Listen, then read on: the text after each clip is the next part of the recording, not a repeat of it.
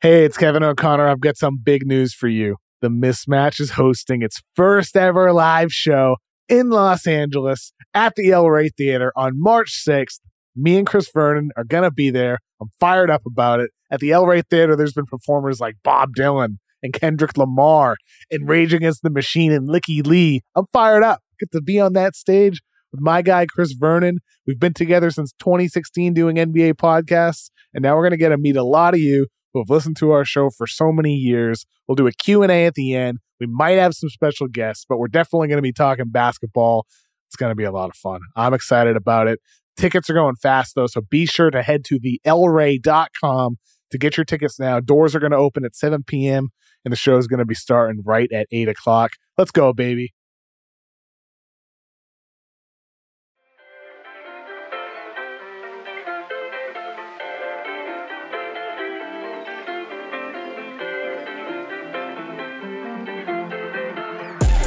What's up, everybody? Welcome to another episode of Off Guard. I'm your host, Pasha, and joining me, my man, coming straight from Cali, Austin Rivers. What's going on, man? How's the Cali weather treating you? What's up? Cali's been a little different and a little weird this time of year now, I guess. It's been like cold and rainy. I feel like I'm in like Seattle. I don't even know what's going on. That's got to suck for you going from Minnesota, where it's cloudy. You get 5 days in Cali, you get 5 days in LA. Or 4 days in LA and you're... Yeah. But it's been, I'll take it. Yesterday was pretty solid. Today was pretty solid. I'll take the weather. You know what I mean? It's better than what I've been used to when I go home in Minnesota. I love Minneapolis, but my goodness, is it fucking cold. It's freezing.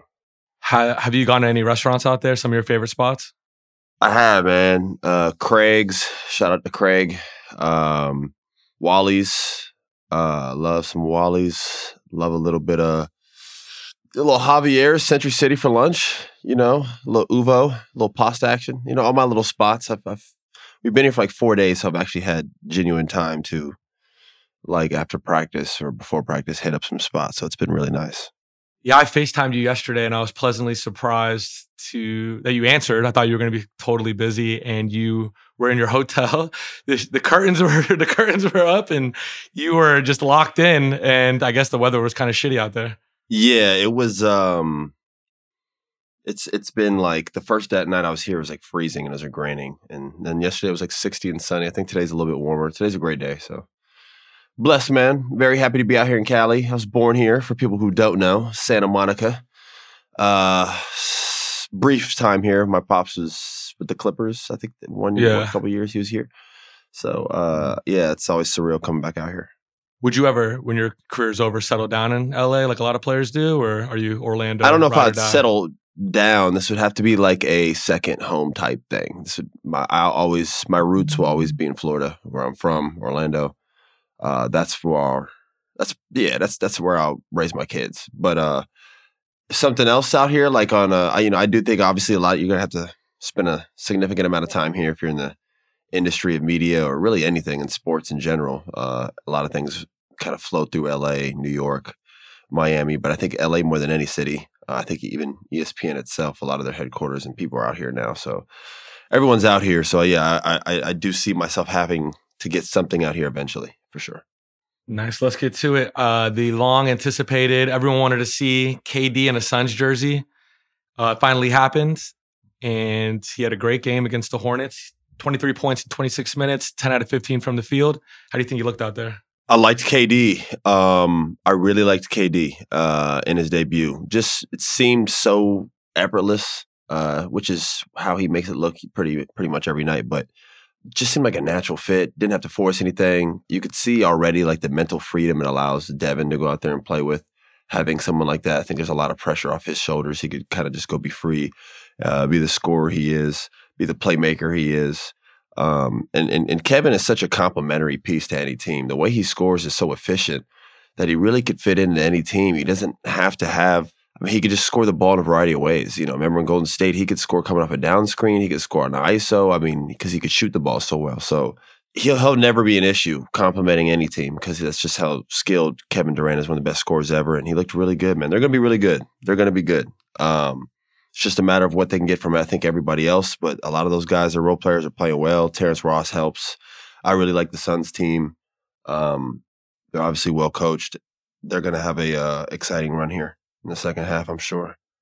Don't you feel like every player that comes off of an injury, it takes a while for them to get into it? They're rusty. You've came off injuries before. First couple games, you have to get the pace, the rhythm back in. I feel like KD comes back every time, misses a year, and looks exactly like prime KD. I've never seen him look rusty. Between him and like Kyrie, because Kyrie does that a lot also. Kyrie's been through like, bro, how many times has like Kyrie had a suspension or whatever, whether it's been when he's hurt, hiatus, there's a lot of different things, right? He has spent significant time away from basketball, and then he'll come back like game 1 and have 32. And he really makes it look so fucking easy out there. Him and Kevin. Kevin's even, I think, even on a different level. Kevin had, 23 last game? What did he shoot from the field? Yeah.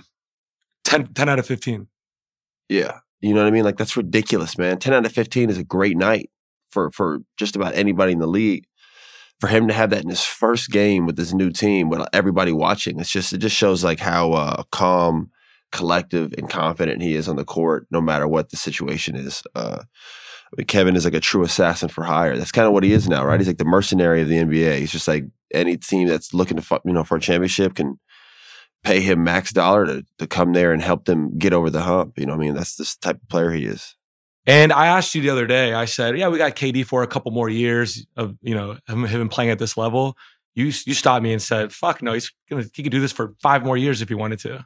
Yeah, I just think with how light his body is, the load management, the impact on his joints, I don't think, his game is just limited to the next couple of years. I just think this is the type of player, scorer, skilled, especially his skill level and his shooting ability with his size. He can get a shot off pretty much anytime he wants. He could probably play realistically if Kevin really, really wanted to. I mean, how old is Kevin right now? He's 34, 35. So yeah, he could probably play like if he really wanted to. I think he could play like another 8 years. I know that sounds crazy, but like he really could do that easily. Not easily, but he would be still an elite player, I think, for 8 years straight. Yeah, you made a good point that he just comes in on any team and fits right in, and people don't give him the credit. People obviously have a lot to say about him, a lot of it negative with, the way he's kind of gone about his career, but the guy joined a 73-9 team and fit in almost perfectly, made them one of the best teams I've ever seen in my lifetime, which is really hard to do for any player. I don't care who it is. LeBron would have a tougher time fitting in with a team like that than KD, the way he seamlessly did it. Goes to a new organization with Kyrie 100%. And all new teammates, balls out there after a crazy injury. He just kind of fits wherever he goes. And I think hopefully when his career is over, people kind of appreciate that. Yeah. All the negative stuff. That's a really good point, Pasha. And the thing is, that's interesting about that is, as a viewer, you as a spectator of basketball, you should always try to take like your own personal feelings out of it and like judge the situation for what it is and judge a player for what it is instead of, putting your own emotion into it. And I think it's very hard for people to do that with Kevin, just in general, because that decision till this day really bothers people, that he went to the team that he lost to, and he went to the team that happened to have the best record in modern basketball history, 73-9. He joined that team. And at that time, we're talking Kevin was even closer to his prime. And he was arguably the best player in the world, along with Bron, obviously, at that point. I think LeBron was still at that point the best player in the league. But Kevin was right there in the mix. And they were up 3-1. I mean, everything that you could possibly put that could bother people about that, that's just what it is. Kevin made that decision. With that being said, to your point, the things that would be going through your head in terms of as a player joining a team and not trying to mess up, 73-9, I don't want to mess up what they got going on here. They're clearly got everything going on. They're one of the best teams in the league, yada, yada, yada. To join that team would not be easy, man. And you've seen a lot of basketball players try to join that team. And, it works, doesn't work. But to Kevin's level, that's a whole different thing because you're not like just some like role piece in their system. You're like a big now centerpiece in a well-oiled machine. And that's not easy to do. And he fit in so easily. He fit in. I mean, they were just better. They were better with him. And people also forget, most importantly, that even though Kevin did all this, he did join the team he lost to. They're up 3-1. The team was 73-9, whatever. Kevin is the reason they won. And it's just a fact. If you go watch the Cavaliers series, not to say that the Warriors wouldn't have got there without him, not to say any of these things, but I was on the Rockets at the time playing that team. I could tell you how, and they beat us without Kevin. Kevin went down, and they still beat us in that series. So that's why I can't say, I think they would have got the finals regardless because they were just that good of a team. But winning, they wouldn't have won without him. He was the best, most dominant player in that finals. Maybe psychologically, LeBron coming back from 3-1. I think he led that series in points, rebounds, assists, the whole thing. Yeah, I feel like he figured the Warriors out, and they wouldn't have beat the Cavs the next couple of years. No. And the way that Kevin played was just, the shots he was hitting, the big shots he was hitting, he was dominant all series long. He just extended what run they already built for themselves, and the kind of like a dynasty that the Warriors built for themselves. He was able to extend it at that time. They've obviously been able to do that since then. But yeah, that was, Kevin doesn't get a lot of credit for that. He only gets hate for that decision. I understand. I get it, whatever. But the bottom line is he was incredible. And what he did was incredible. And people need to also see that side of it, that, Kevin really fit in the greatest team in the league seamlessly and then elevated them and was the best player on that team. He just was. He might have not been the most important. I think everybody knows Steph to that system and culture over there is like the centerpiece, but Kevin really was the best player in the finals, and he was dominant. I think it's also super important that KD won the finals MVP both of those years and had the most memorable shot in both of those finals, the one over LeBron in Game 3. So that sealed the deal that he was, for me, in my eyes, they wouldn't have done it without him. Yeah. I don't think there's any arguing that anymore. I just think people are just still salty about the situation, and it is what it is, I have a question for you. What tenure do you think was more successful? LeBron with the Heat in those 4 years, 4 finals, 2 titles, or KD with the Warriors, 3 years, 3 finals, 2 championships? Which one do you think was a more successful run? I'll give the edge to LeBron because he helped build it, where KD elevated it. It's just kind of two different things. It's hard to measure the success because they both were so dominant. They both were the reasons their teams won. They both were finals MVPs. You can kind of go back and forth, apples and oranges with that. But I felt the Heat were a team that LeBron came to, and they built that team with Wade, with Bosh. They did it together. They went their first year to the finals, obviously lost to the Mavs, came back, won the next year. And they won the year after that as well, didn't they? Yeah, right. Beat the Spurs. So, yeah. Oh, my gosh. Yeah, I was at that game. Let's stop right there. What was that like? Because I heard they were roping things off, confetti to drop. They had the confetti thing up top ready to go. They already had in the hallways where the players go, they had these big stands that they were bringing out to the stage because the Spurs were getting ready to just close it down, win everything. Spurs family members were out of their seats and towards the bench, they were all roped off, they had already left their seats, it was a done deal. Wow. You know what I mean? And people were, half the arena left. Everybody was out of there. The Miami Heat fan base, half of that arena was they were already out the way to the door. And then things just went from, boom, boom, boom, boom, down the line, missed free throws, turnover, offensive rebound, 3-point. It just kept, everything happened wrong for the Spurs, and the Heat somehow put that together. Once they won that game, you knew it was a wrap. So, yeah, that was crazy. But yeah, I would give the edge to LeBron. He helped build that from ground. I don't want to say, from ground up, for whatever that is. He had it with Wade and Bosh. People felt obviously in similar way to Kevin, people didn't like that he went there either. He was LeBron. Oh, there were 2 of the most hated teams. Both of those teams were hated. They were, especially the Heat. I think the Heat even more. I really do. LeBron was the villain of the NBA for 2-3 years. You remember the Nike commercial that he had to come out with, because he was so hated. People were burning his jersey, Cleveland especially. I think their infrastructure and the business slowed down when he left. It was just which isn't his fault, but still, it's multitude of things that people didn't like. He had the whole show that he had on ESPN, the decision brought to you by Decision Water. Like Vitamin Water had a commercial, it's like brought to you by Decision Water. I'm like, whoa.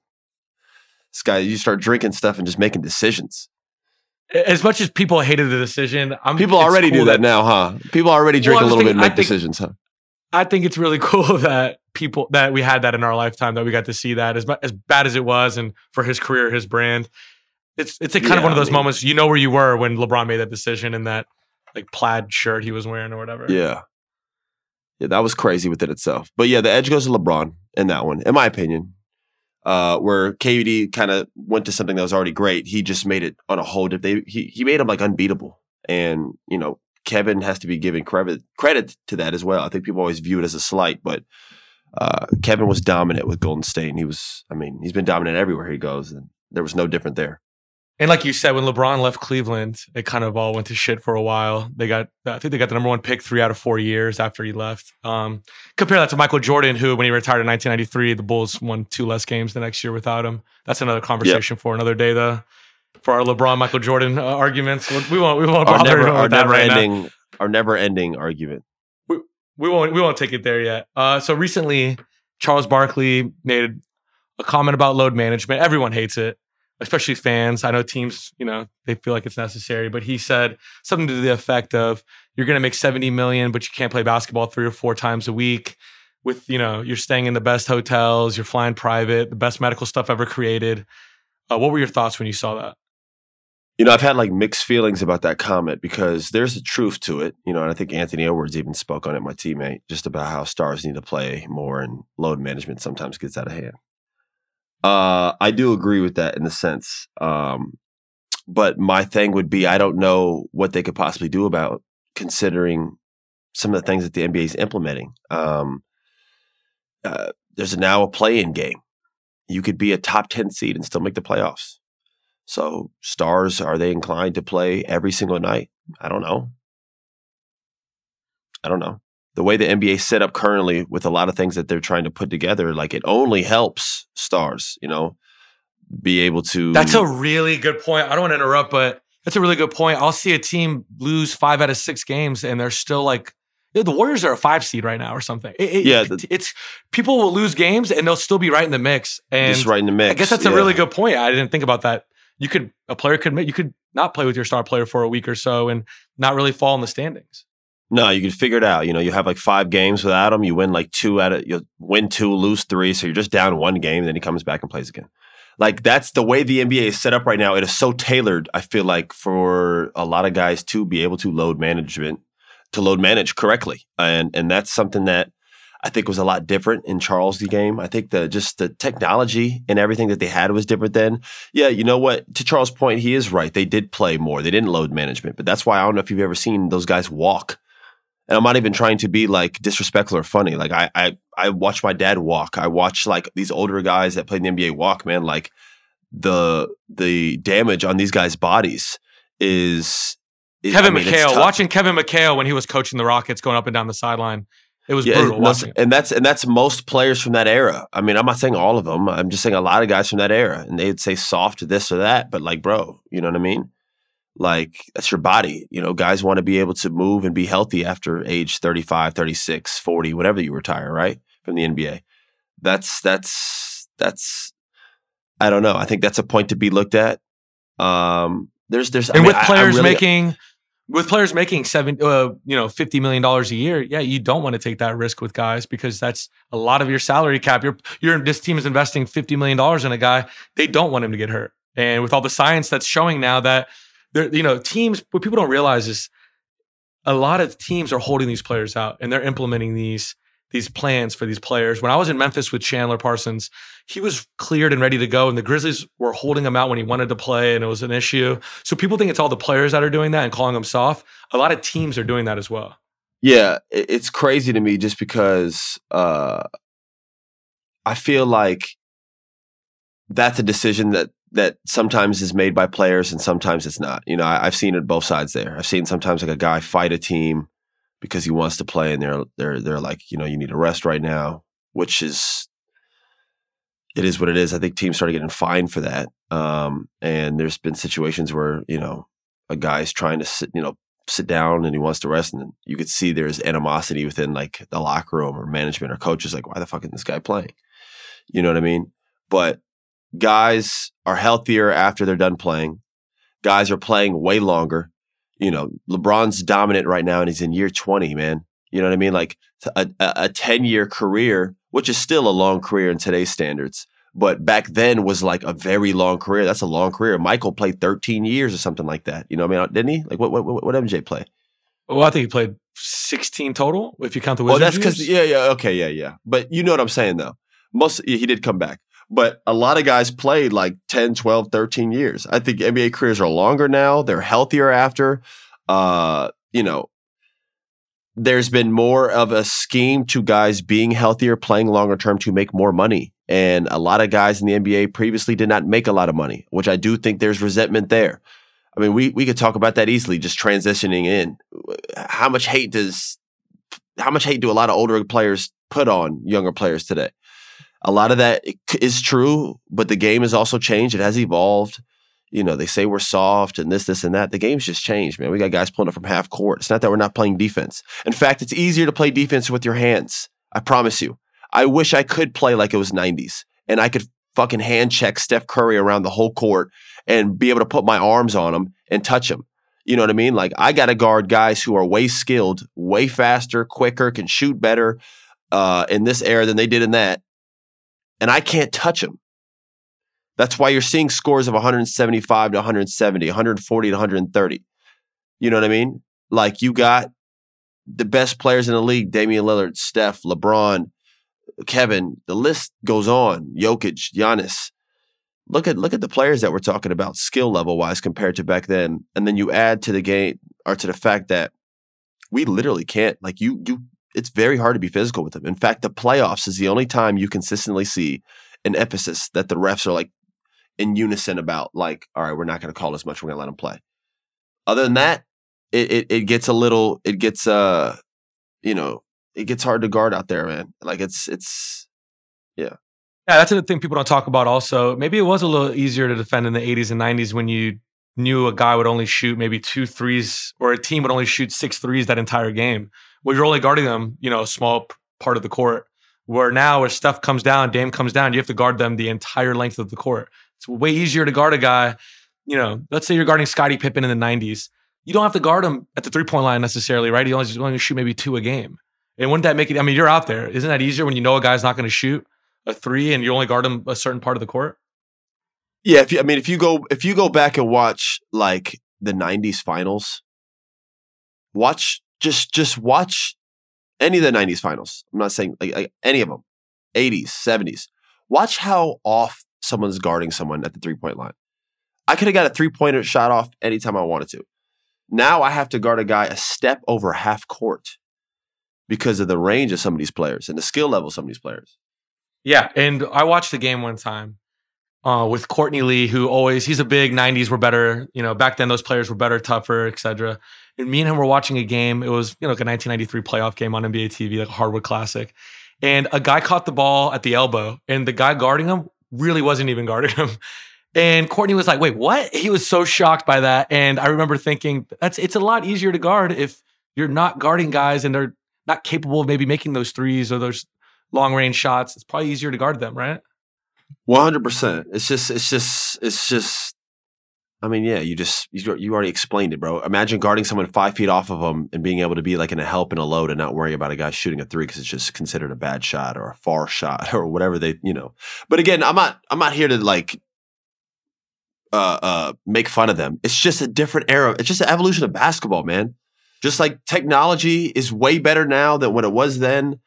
Is the same thing with everything else in life. The evolution of social media, access to kids being able to see and watch their players do every move, practice it. I learned a Euro step in 10th grade, 11th grade. You got kids learning Euro steps in kindergarten now and pre-K.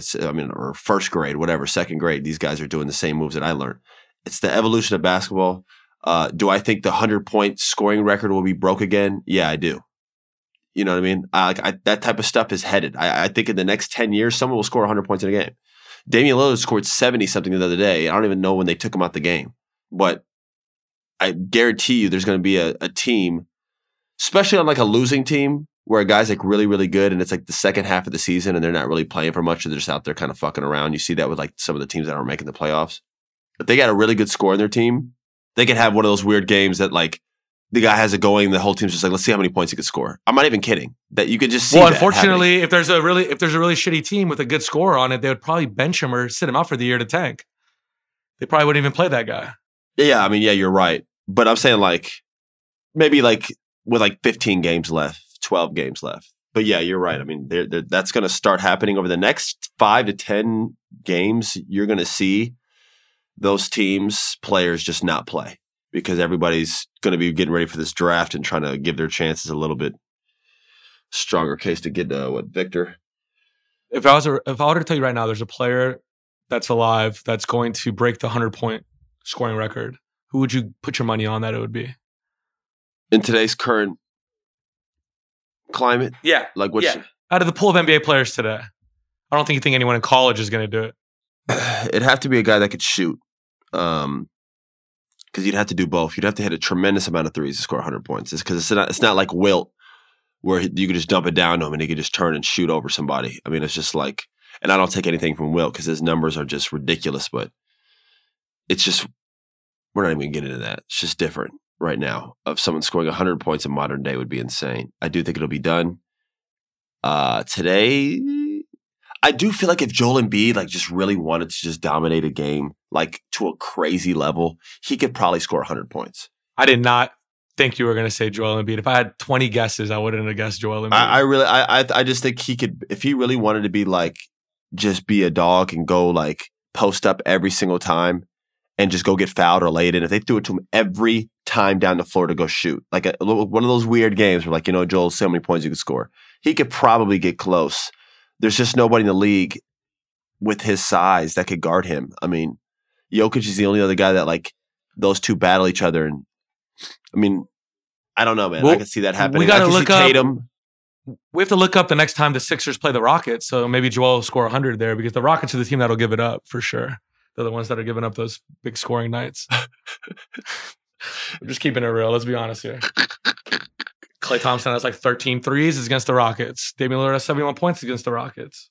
You tell me. Yeah, well, the Rockets are doing what they're, they're going after Vic, man. You know what I mean? They're going after Scoot or somebody. That's pretty clear. So for the record, are you gonna, when your career is over, when the sun is set on your basketball career, are you going to be one of those old heads on TV talking shit about the new generation? Absolutely. Just wanted to make sure we're on the same page. Okay. No. I don't think I'll ever, there's a fine line, man. There's some guys who do it tastefully and are able to give opinions without being disrespectful.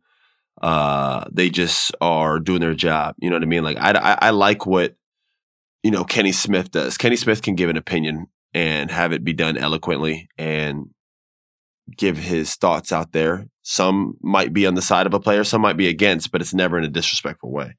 And there's a plethora of people who do it the right way.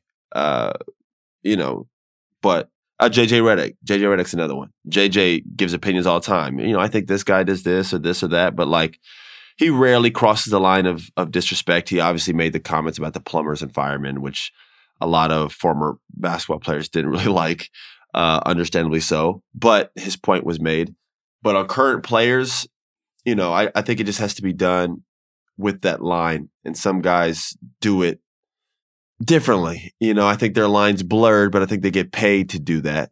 And some guys are okay with doing that. You know what I mean? So it's just, that's all I can really say to that. In the last podcast, I have to slide this in really quick. You made the comment, you looked dead into the camera and you said, those guys that think they could play basketball, those guys at LA Fitness, you guys suck and you can't. I want to clarify because I had a lot of people reach out to me afterwards. That doesn't also mean that if you didn't play basketball, that you can't talk about basketball and analyze basketball. For example, like some of my favorite guys like Colin Cowherd, Ryan Russillo, people like that, they never played. They could still watch basketball and have great takes. You weren't talking about them. You were talking about guys that think they could play in the NBA, they can't. I'm talking about people who have no background at all in basketball or don't like for instance, someone would be like, well, Stan Van Gundy's never played in the NBA. I'm not talking about people like Stan is a basketball brainiac.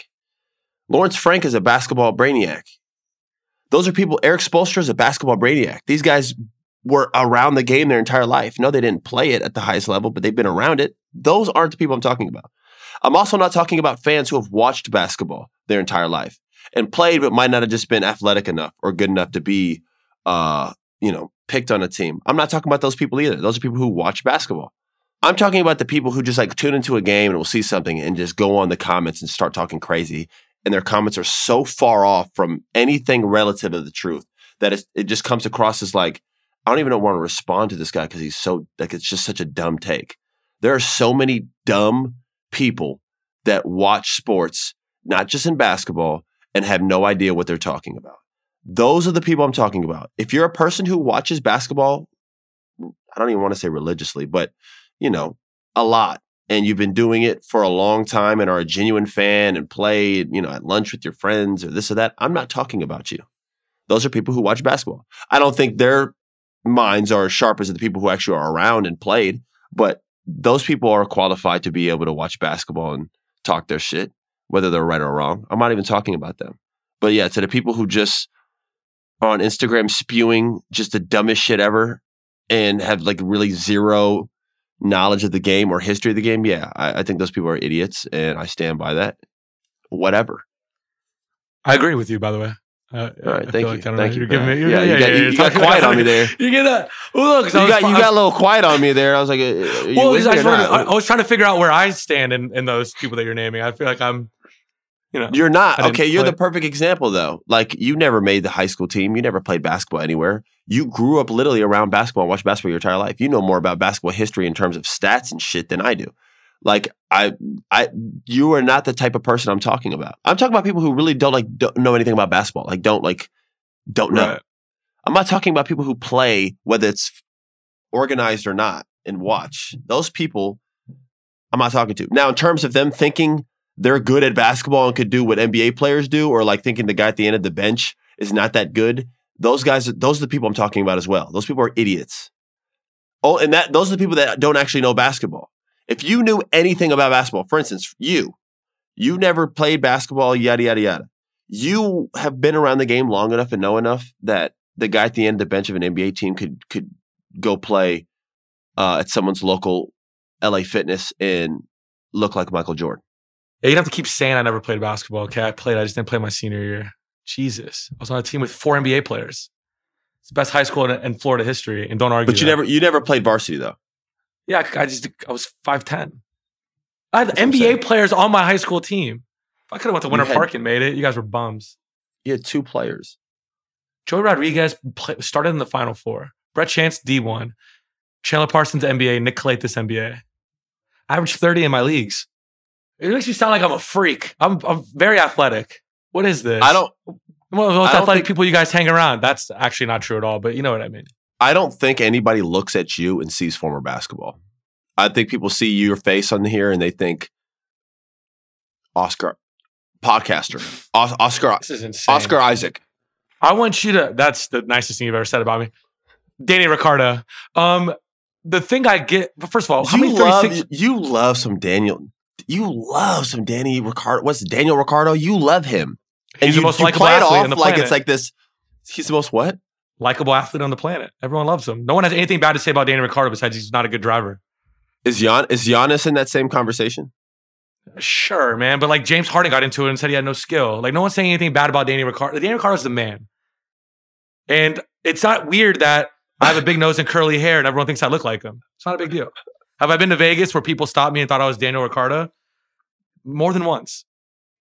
I get it all the time. I don't even think it's a compliment. You're just calling me Toucan Sam. Yeah, Jesus. Austin's eating cupcakes at 30. When he's 36, I don't even want to see it. You're going to be a stretch guard out there, Antoine Walker. I'm always going to be skinny, bro. Well, my family's not, okay? And I'm telling you right now, I have the genetics of a DJ Khaled, and I have to watch everything I eat. I'm over here fasting. I feel weak. I think you're everyone's. You could be. I think people will like you more than me on this eventually. You're the average Joe. You're doing it again. I'm not. Yesterday I did 25 pull-ups. I was just warming up. I'm not confident about a lot of things, but I'm strong. If we're playing dodgeball, if we're both characters thrown in the dodgeball movie, which team are you on? What, are you calling me the pirate? That's insane, bro.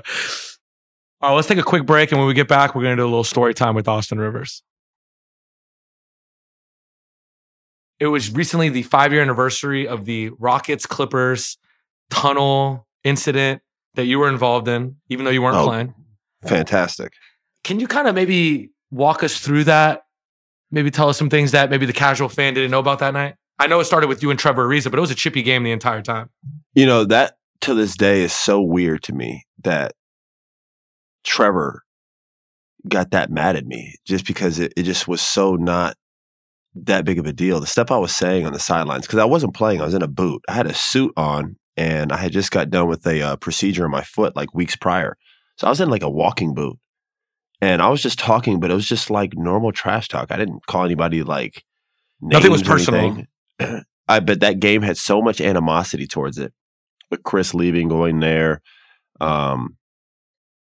that I think he probably got caught up in the moment, and then I got caught up in the moment, and we're just kind of like talking back and forth. But I never thought I said anything that warranted the incident that took place after. With that being said, I think, again, like I said, there was a lot of different feelings there. I think I was just one piece of it. There was Blake being involved and Chris being involved and this guy being involved and this guy being involved. And like, there was a lot there. Was a shock. I was in my seat in my locker. Again, I didn't play. I had my boot on, so I didn't really think anything of it. And I'm on my phone.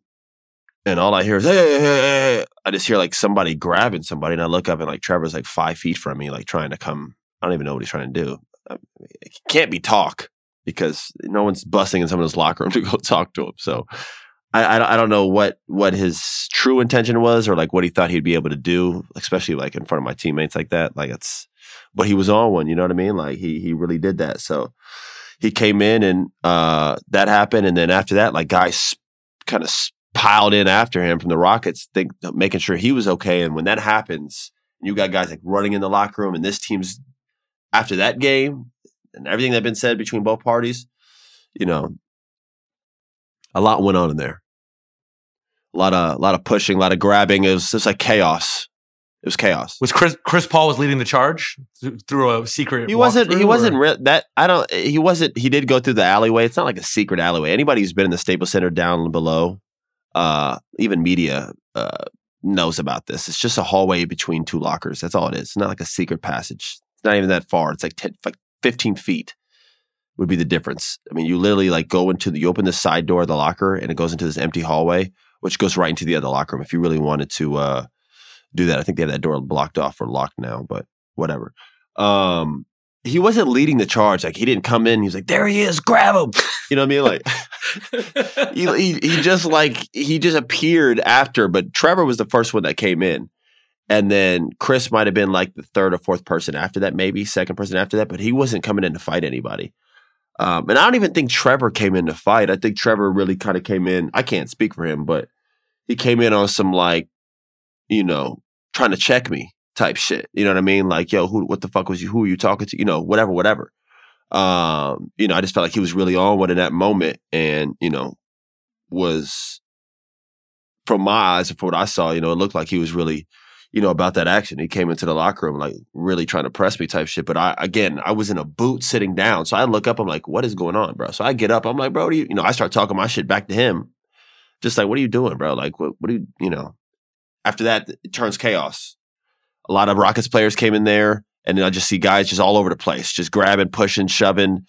Security is running around in there. Police was in there. It was a circus. It lasted for like, I could be wrong here. One of the other players would have to correct me, but maybe like 30 seconds to a minute. I mean, it wasn't something that was resolved in like 10 seconds. They pushed him out of the locker room. Like it was like 5 or 6 Rockets players in there, but we were like in this little corner of the locker room by the passage, like the doorway. So like it was like all of us packed in here. It was just like guys talking, and I think it was a moment where like you had a group of like 14 players just being overly emotional and doing too much. All of us were. We got too emotional and took it the wrong way. So that happened. That was definitely one of the crazier fights I've been in since I've been in the NBA. I mean, the LAPD was called. People made a big deal about that. And everyone decided.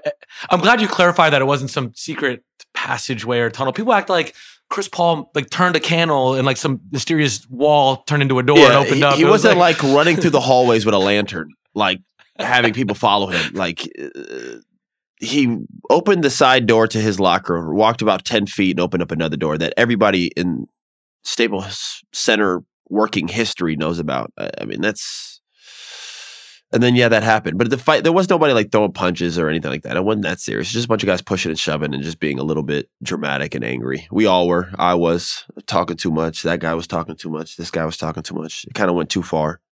But it was what it was. Another story I want to get to, you were involved in a trade that a team thought they were getting one Brooks and ended up getting another Brooks, and you were involved in that one. I was traded during the game. I was playing a game. Who were you playing for? I was playing for the Washington Wizards. We were playing the Brooklyn Nets. I think we actually might have won that game. Maybe we didn't win a lot. The team was not that good. I don't want to say we, because it sounds like halfway through the game you weren't on the team anymore. Yeah, I guess at some point in the game it wasn't we anymore. At some point they lost the game or won the game. I got traded, and I think it was like fourth quarter. I go back to like the locker room after, and they're like, "Yo, you just got traded to Phoenix," and I'm just like, And Kelly Oubre was also in the trade, but he was going to Memphis, so we were all just like, "All right," you know what I mean? And obviously that DC situation wasn't working really for anybody. Just the team in terms of just like that team not working. So I think the organization at that point, decided to go a different direction, and we're on our way, or like they pull us right after we leave the arena. Me and Kelly aside, and they're like, "Hey, hold up, the trade has been held off because they got the Brookses wrong." I was like, "What are you talking about?" He's like, "The Suns thought they were getting also Dylan Brooks and not Marshawn Brooks, because there's two Brookses on the Grizzlies." And I was just like, "You have to be fucking kidding me." So me and Kelly now are back on the team that just traded us, and we had to fly on the plane, get on the bus, fly on the plane with the team that just traded us back to like our city. And like we get off the plane and like they're unloading the bags, so you're like in a room with everybody, or like right outside the plane, waiting with everybody, the coach, the general manager, everybody, just getting your bag. You're just like, there's not a lot to be said there. So the trade ended up not going through, I believe. I think they ended up making a trade for Kelly in a different way, or like, whatever. I don't know. I ended up getting traded. I think I got traded to Phoenix. I don't even fucking remember, and that's sad. Isn't that sad, Pasha? You're just numb to the kind of moves that were. I mean, you've been in the NBA I'm over here. I'm over here the last like 30 seconds putting that thing together. I'm over here just rambling, just trying to like. I'm like trying to put this together in my head of like, what the hell happened in your career? Where did you go? What happened? I don't even know. I've been through so much in this league. I don't even remember. All I know is the trade didn't go through. Then it went through, but like Kelly went here, I went there. But those like 48 hours, it was really weird. Kelly ended up in Phoenix. I didn't. Long story short. Thank you. No, not really. Phoenix would have been amazing, but that didn't work out. And I then ended up signing what changed my career. It turned to be a great deal. Houston, bro. Houston was amazing. Ended up going to H-Town. So we both got to go to great cities and great organizations. DC was a great organization as well. Just fit just wasn't, I think, right at the time with that roster we had. But Kelly ended up going to Phoenix. I ended up going to Houston, and the way we go. There we go. You went to the Houston Rockets and you played for D'Antoni. You've played for your father, obviously. You played for Thibs. I want to know. I mean, those are some pretty big time coaches. What were the differences between those guys? Kind of how they coached, maybe the way just the way they were off the court even? Yeah, man. Every coach I've played for has been so different, like completely different. I always thought they would be similar, or all coaches were kind of be alike. But it's just been so different everywhere I've gone. Just from a cultural standpoint to how much you practice, how hard you practice, how long you practice, what's emphasized. How much yelling, how much talking, how much interacting does each coach do with each player? It varies on each on each team that I've been on. D'Antoni was a very loose environment, very free, put a lot of trust in us. But that's why his teams usually tended to be veteran players, so they could usually manage themselves and handle it. We had a really good team. We had a high power offense. I liked playing for Mike. I had a lot of fun playing for Mike, and I had a lot of fun playing for that team. That was a fun team to play on. We were really good. They were good right before I got there. They had Chris, and that's the year Chris had got hurt, where people believe to this day that they had a chance to beat the Warriors. They're obviously up 3-2 before Chris goes down. So, it's a valid. Hey, by the way, shout out to the Rockets for being one of the only teams when KD was on those Warriors teams, and they were the best teams I've ever seen in my lifetime. Half the league decided we're just going to tank. We're giving up. Let's look forward. Let's look for the future. The Rockets were the only team that were like, fuck that. We're going to go for it, and we're going to compete with them. And they did. They were so props to the Rockets. Those Rockets years, people say whatever they want about, Morey ball, but they were one of the only teams that saw the Warriors and said, let's go after it. Yeah. They were very competitive. Those games, those series were very competitive. I can't say it was a rivalry just because we never beat them in a playoff series, but we definitely had a lot of moments during the regular season and even in the playoffs. I remember being down 0-2 to them and coming back and being 2-2. Like really making it a series. And we fell short. But yeah, those years in Houston were great. Playing for my pops was great. It had its drawbacks, but that was due to the things we all know about, just like in terms of just the public perception and the animosity of playing for him. That took its toll. But everything else in terms of just basketball-wise, coach, player, playing for him, his staff, Sam Cassell, I grew a lot there in my years in LA. I had a lot of fun playing there. I've had a lot of moments. Denver was one of those situations. I love playing with Jokic. Sometimes it's a player that really makes a situation very enjoyable. He's a fun guy to play with in terms of on the basketball court where you could get a shot at any point. He plays pass first. So, and then even now, man, like Finchie's a great coach, bro. Like he's different, maybe not more like like everyone's different. Monty was very X's and O's. My dad had a lot of X's and O's. It was general like and leadership like, and D'Antoni was free, fast pace, scoring. Everyone has their kind of thing. Finchie's like a very good coach in terms of like he really holds everybody accountable from top to bottom. Puts a lot of trust and confidence in his players. He's very honest with what he needs from you, what he wants from you. And that can a lot of times help a player just understand their role, their situation, and try to excel in it. So I've had a lot of different experiences, man. Even going to Coach K to Duke, there's just been, I've been very thankful and blessed to play for a lot of different coaches, a lot of great coaches. And, high school, David Bailey, shout out to David Bailey, AAU, Theory and Joseph. So yeah, it's been fun. Do you think there's coaching in your future? I don't know, man. I really don't.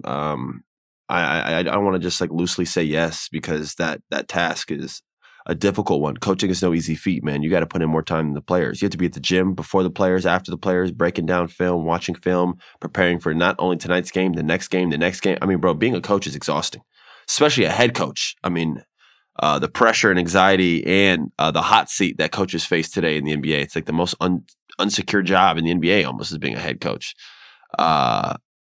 It's a hard job to do, man. So I don't take that lightly. I do think I could do it, but it would take a lot of hard work and it'd have to be something I'm 100% dedicated to because, like I said, assistant coach, coaching in general that's a hard job, bro. So maybe. We'll see. I think the front office, the agency side, the business side, especially the front office side, that's also intriguing to me as well. Want to continue to learn about that and possibly might see myself doing something like that as well. So we'll see. I feel like every time I'm around your father, he just seems, exhausted. So, coaching takes, so much of his time. I know he loves the golf. Do you think, you could see a time where he's going to maybe, put the clipboard down and maybe kind of enjoy that, Bel Air Country Club membership he has? Or do you think he's going to coach till the wheels fall off? I think he'll coach until the coaching doesn't present itself anymore. First off, I think that's who he is. My dad lives and breathes basketball, and I think he was literally born to be an NBA coach. I know he played in the NBA and he had a good career. I think he was even made more so to be a coach. He just has that character, and he has a lot of traits that go along with being a coach. And a lot of people don't like my pops in terms of his style of coaching. I shouldn't say a lot. I'd say some people. He's got a lot of hatred over the past couple of years. He really has. I've seen it, whether it's in comments, Twitter, media. It's just been so unfair. It's like if Doc's team doesn't go to the system. I've seen this the other day. I've seen players talk about this. If Doc's team doesn't go to the conference finals, I see them making a head coaching change. Why? Why isn't any other coach held to the standard? If they don't get to the conference finals, are they going to remove this coach too? Is his roster filled with like 5 all-stars to where like he has to win or go to the conference finals or he gets fired? There's only 4 teams that get to the conference finals every year. There's only 1 team that wins. Why is it, for whatever reason, that when like Doc goes to a team, it's like, if he doesn't get to the conference finals this year, I think they need a coaching change. Why is that his standard? Why aren't you saying this about the Bucks or Boston? Those teams have really good teams, or Miami or this team or this team. Why is it? I don't see why players are always putting my dad's name into that.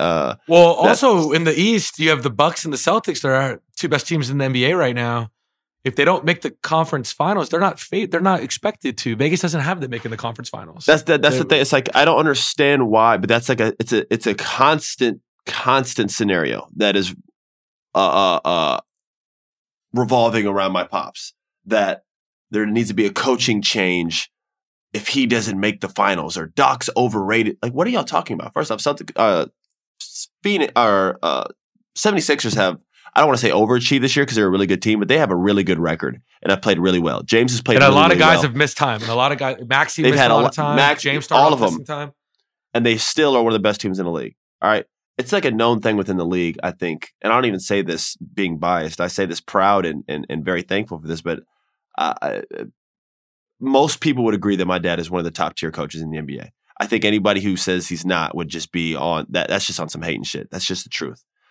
With that being said, is he perfect? Does he have his flaws? Yeah, every coach does. But this standard that he's held to is just ridiculous. It really is, bro. It's like if he doesn't make the finals or doesn't go to the finals, which I'm like, is so funny because, he's won 1. It's not like he's won 14. Like, I don't know what this standard is. It's like this LeBron standard of coaching that, like, I see some people in the media do with him. And I've even seen former players say that. They're like, if Doc doesn't do this, he's going to be this. I'm like, why are you saying this about him? There's like 12 other coaches that are in teams that are just as good. Why are their names not in the mix? And also, it's like so funny to me when I see this coming from black people, black men, young black players. I'm just like, what the hell?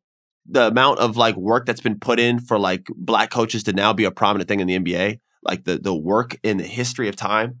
My dad, I think, is the all-time winningest black head coach, or I think he's second. That's like, what are we talking about here? And I say this as a son, and yeah, I might be biased or whatever, but that's just ridiculous. I've seen this over the past couple of weeks. That stuff's just absurd, and they're wrong. Lenny Wilkins is first, but yeah, whatever, man. So next time. Let's get on rapid fire. Rapid fire. Okay, my first question for you: if you're starting a franchise right now with any player in the NBA, who are you picking? Giannis, hands down. Who would be second? Luka. I think those are 2 pretty good answers. I feel like, really quick, I want to slide in that Giannis, if the Bucks end up with the best record in the NBA, Middleton has not been Middleton all year, and they end up with the best record in the NBA.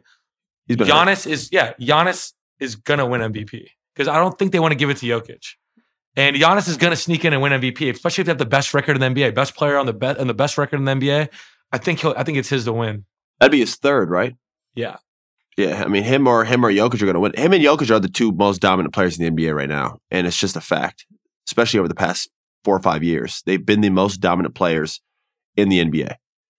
And Giannis is dominating. You cannot be stopped. There's really no other answer to start a franchise with other than Giannis. He plays just about every game. He has a motor that cannot be taught and cannot even be like it's either something someone has or doesn't have. To add to that, he's loyal to a small market. A lot of people aren't like that anymore, let's be honest. He's also very likable, man. He's a very likable guy, just from everything I hear. You know what I mean? And what he's done for his brothers, what he's done for his family, even his unorthodox ways when he's on Instagram Live or when he's on his phone, just because he is from a whole different culture. He's foreign. Like, people find him very humorous. He's funny. He's normal. He works his ass off. They say he's the hardest working guy on the team. It's always nice when the best player is also the hardest working. And, he has guys bought in around him and like playing there. And they have guys you always know a guy's really good when like the role players also around him have been there for a long time. Like Brook Lopez doesn't want to play anywhere else. Drew Holiday doesn't want to play anywhere else. Chris Middleton doesn't want to play anywhere else. Bobby Portis doesn't want to play anywhere else. These guys have been there for a long time. And like, I've built this culture with him of championship basketball. I think Giannis has to be number one starting a franchise. If I'm a GM or a president and I could have any team for the next 10 years, I'd have this guy. This guy's look at everything he does. He goes fullest. And look what you're saying. You have a bunch of guys that want to play in Milwaukee because of him. It's a small market. You and me grew up in Orlando, which is, considered a small market. It's hard. Shaq left us. Dwight left us. You know what I mean? And it's to have someone stay and then have other players, attract other players to want to play with them. That's a no-brainer who I would start my franchise with. And how much maintenance is Giannis? A lot of these superstars can be, I don't want to say the wrong word, but they can be difficult to deal with. You know what I mean? Some of them are a handful. And Giannis seems like someone who just kind of just does his work and goes about his business. And I think people really love, that's a nice thing to work with and not have to deal with on a daily basis where you got like drama or issues. You know what I mean? So, I like that. I like that pick. Next question. You could have one jersey in NBA history. Who are you taking? You don't have to give me a player. What team? Who has the best jersey in NBA history that you would take? And if you want to give me a specific player in that era, you could give me that too. Let's say you're going to a pool. Let's say you're going to a pool party. You get to wear a throwback jersey. What jersey are you wearing? That's a different answer because I would throw like an unorthodox player in like a jersey. You know what I mean? Like I'd have like a pinstriped, Bulls jersey that says Kukoc on the back. I wouldn't have Jordan or Pippen. I like the unorthodox players that people forget about.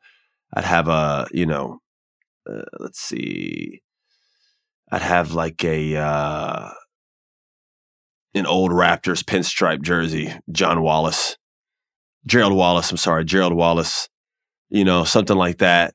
Maybe a Damon Stoudemire, But if I had to pick one, I'm an Orlando guy. The pinstripe Penny Hardaway.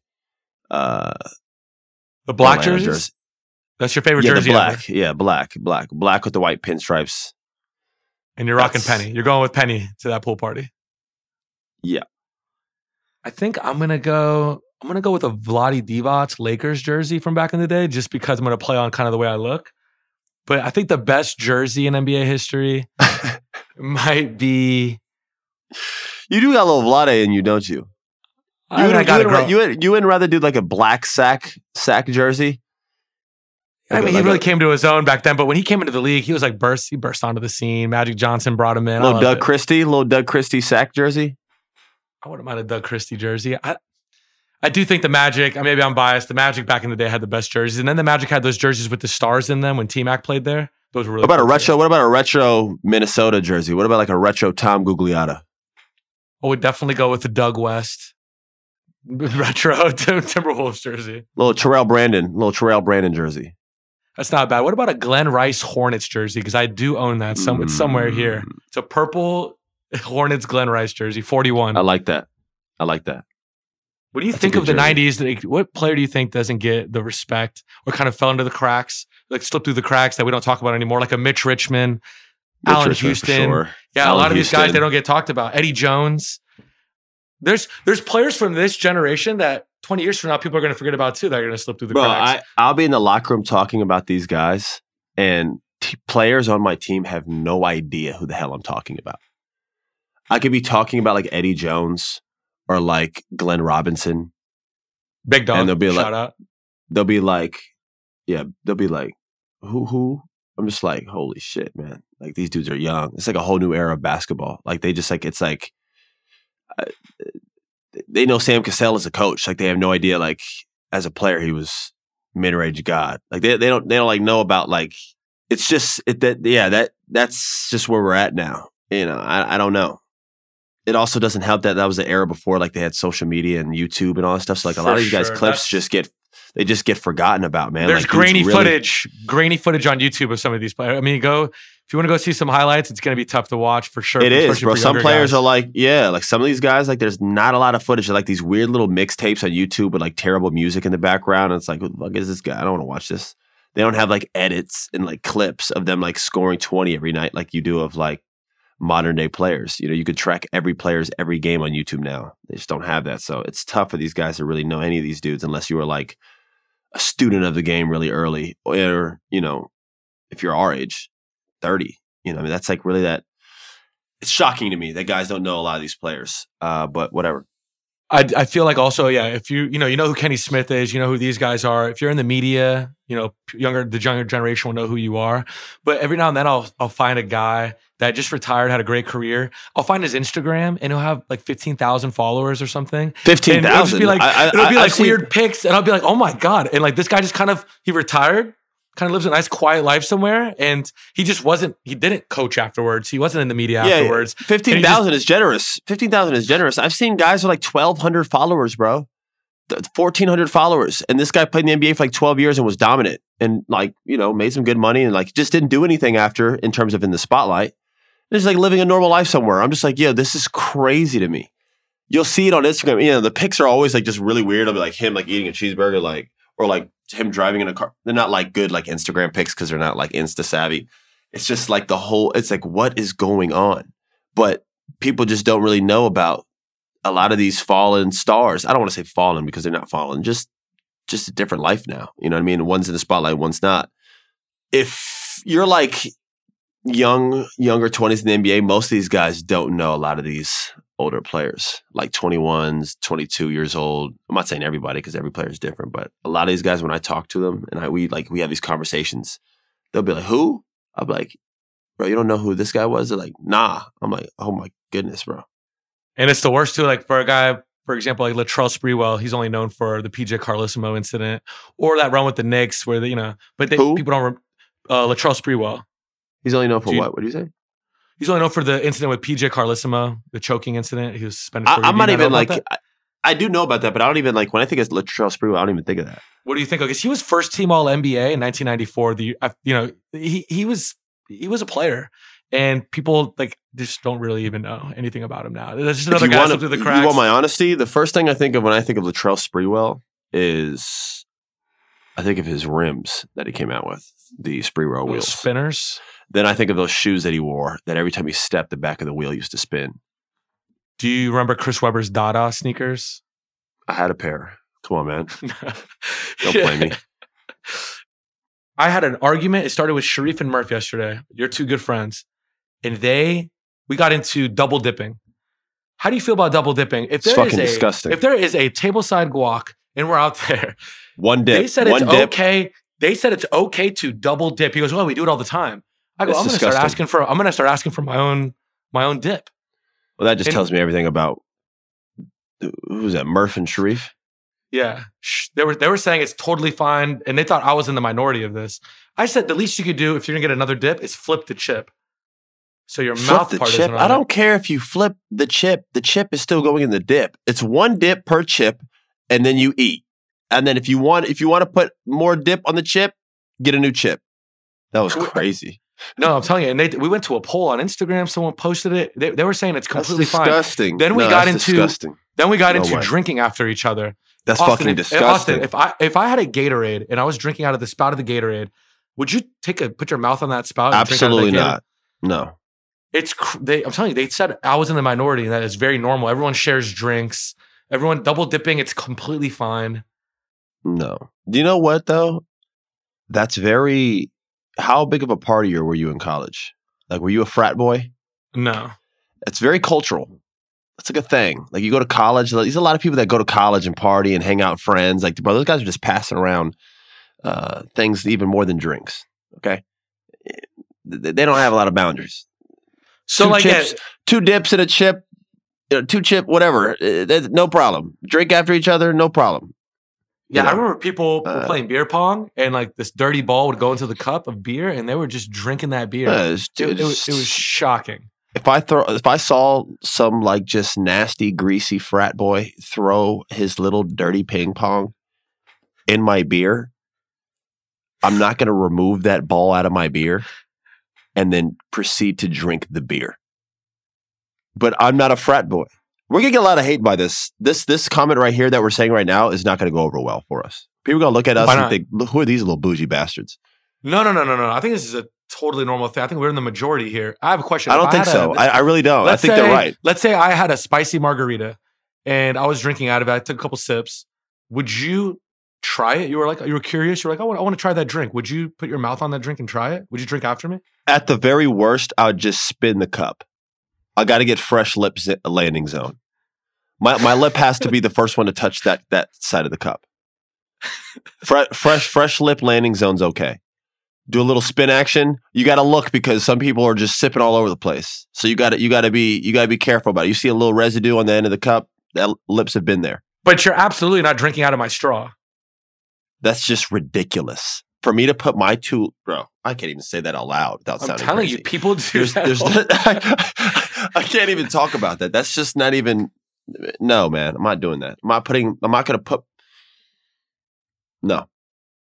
Okay, I do think maybe it's situational. You would drink after your girlfriend, absolutely. Now, would you drink? Maybe there's levels of your friendships where you would drink after some friends. There's no levels. There's some friends it's situational. Maybe some friends you wouldn't drink after. Some friends you would, if you were in a pinch. There's definitely might be tiers because there are some friends of mine who are just. It's just absolutely not. I'm not drinking after him. And then there's some like, you know what? This guy thinks like me. I'm really, really thirsty. There's no drinks around. I've been running on the track for 2 hours. We're doing conditioning. It's tryouts in high school. He has a Gatorade. You want to waterfall it? I would just waterfall it, by the way. Why does your lips have to... For instance, because I'm trying to think like if I'm like really thirsty, getting it on with a workout, and someone's like, yo, I have some of your Gatorade. I'm like, yeah. And this guy grabs it and just puts his mouth on it. I would be like, yo, just keep the Gatorade, bro. That's just ridiculous. Right. And I feel the same way about I think it depends. It depends what type of drink too, bro. Like a Gatorade, a water bottle, like bro, it should be waterfalled. Mouth on that's gross. Milk. Ugh. Well, I can't tell you the last time I had a glass of milk. That's just not really a thing for me. I haven't had like Oreos and milk since I was maybe 7. By the way, all the people out there who just casually walk into their kitchen, open their fridge, and pour themselves a glass of milk. You're a freak. You're a freak, and I don't even know what else to say about it. If I'm thirsty, it's water or anything in the realm. For someone to like come in after like a hot day's work, grab a glass of milk and be like, you're different. But you've seen like the show Hot Ones where they're eating the spicy wings and they'll have a glass of milk. That's different. That's different. It's supposed to, I think calm your like senses in your mouth from the heat. Just for the record, and we'll put a bow tie on the end of this convo. Just double dipping is nuts. The people that just take a bite out of a chip, and how big is this chip that you're taking a bite and going in for a second dip? I don't care if it's queso, guacamole, salsa. A double dip in the chip is nuts. I don't care. And by the way, I don't care if there's 3 people at the table, 8 people at the table. It's wrong. Double dipping's wrong. But like if a girl was really, really pretty and she double dipped, would you care? I said it was situational. I told you that already. So Jessica Alba puts her chip in dip, bites it, puts it right back. You're like, you know what? I really don't mind. Yeah, if Jessica Alba's at my table, the last thing I'm thinking about is the dip and the chip, and I'm thinking about some other. I'm in a wild panic, blacking out, completely drenched in sweat. All right, well, let's go back to Jessica Alba. In other words, could leave the chip in there. She could just leave her chip in there, come back to it, and you're like, no problem. I'll pour the dip on my head if she wanted it. If she found it funny, I'll do whatever Jessica Alba wanted. It's her world. I'm living in it. Oh, literally. You would simp for her. In other words. I mean, she's not like my go-to, but she's definitely. I mean, she's gorgeous. What are we doing here? She's gorgeous. Austin, you have a big one tonight against the Lakers. Good luck. Today was kind of a crazy episode. Looking forward to speaking with you next week. My dog, appreciate you, man. As always, it was a pleasure. This one got a little bit out of hand, but hopefully everybody enjoys it, man. Have a good weekend, bro. Yes, sir.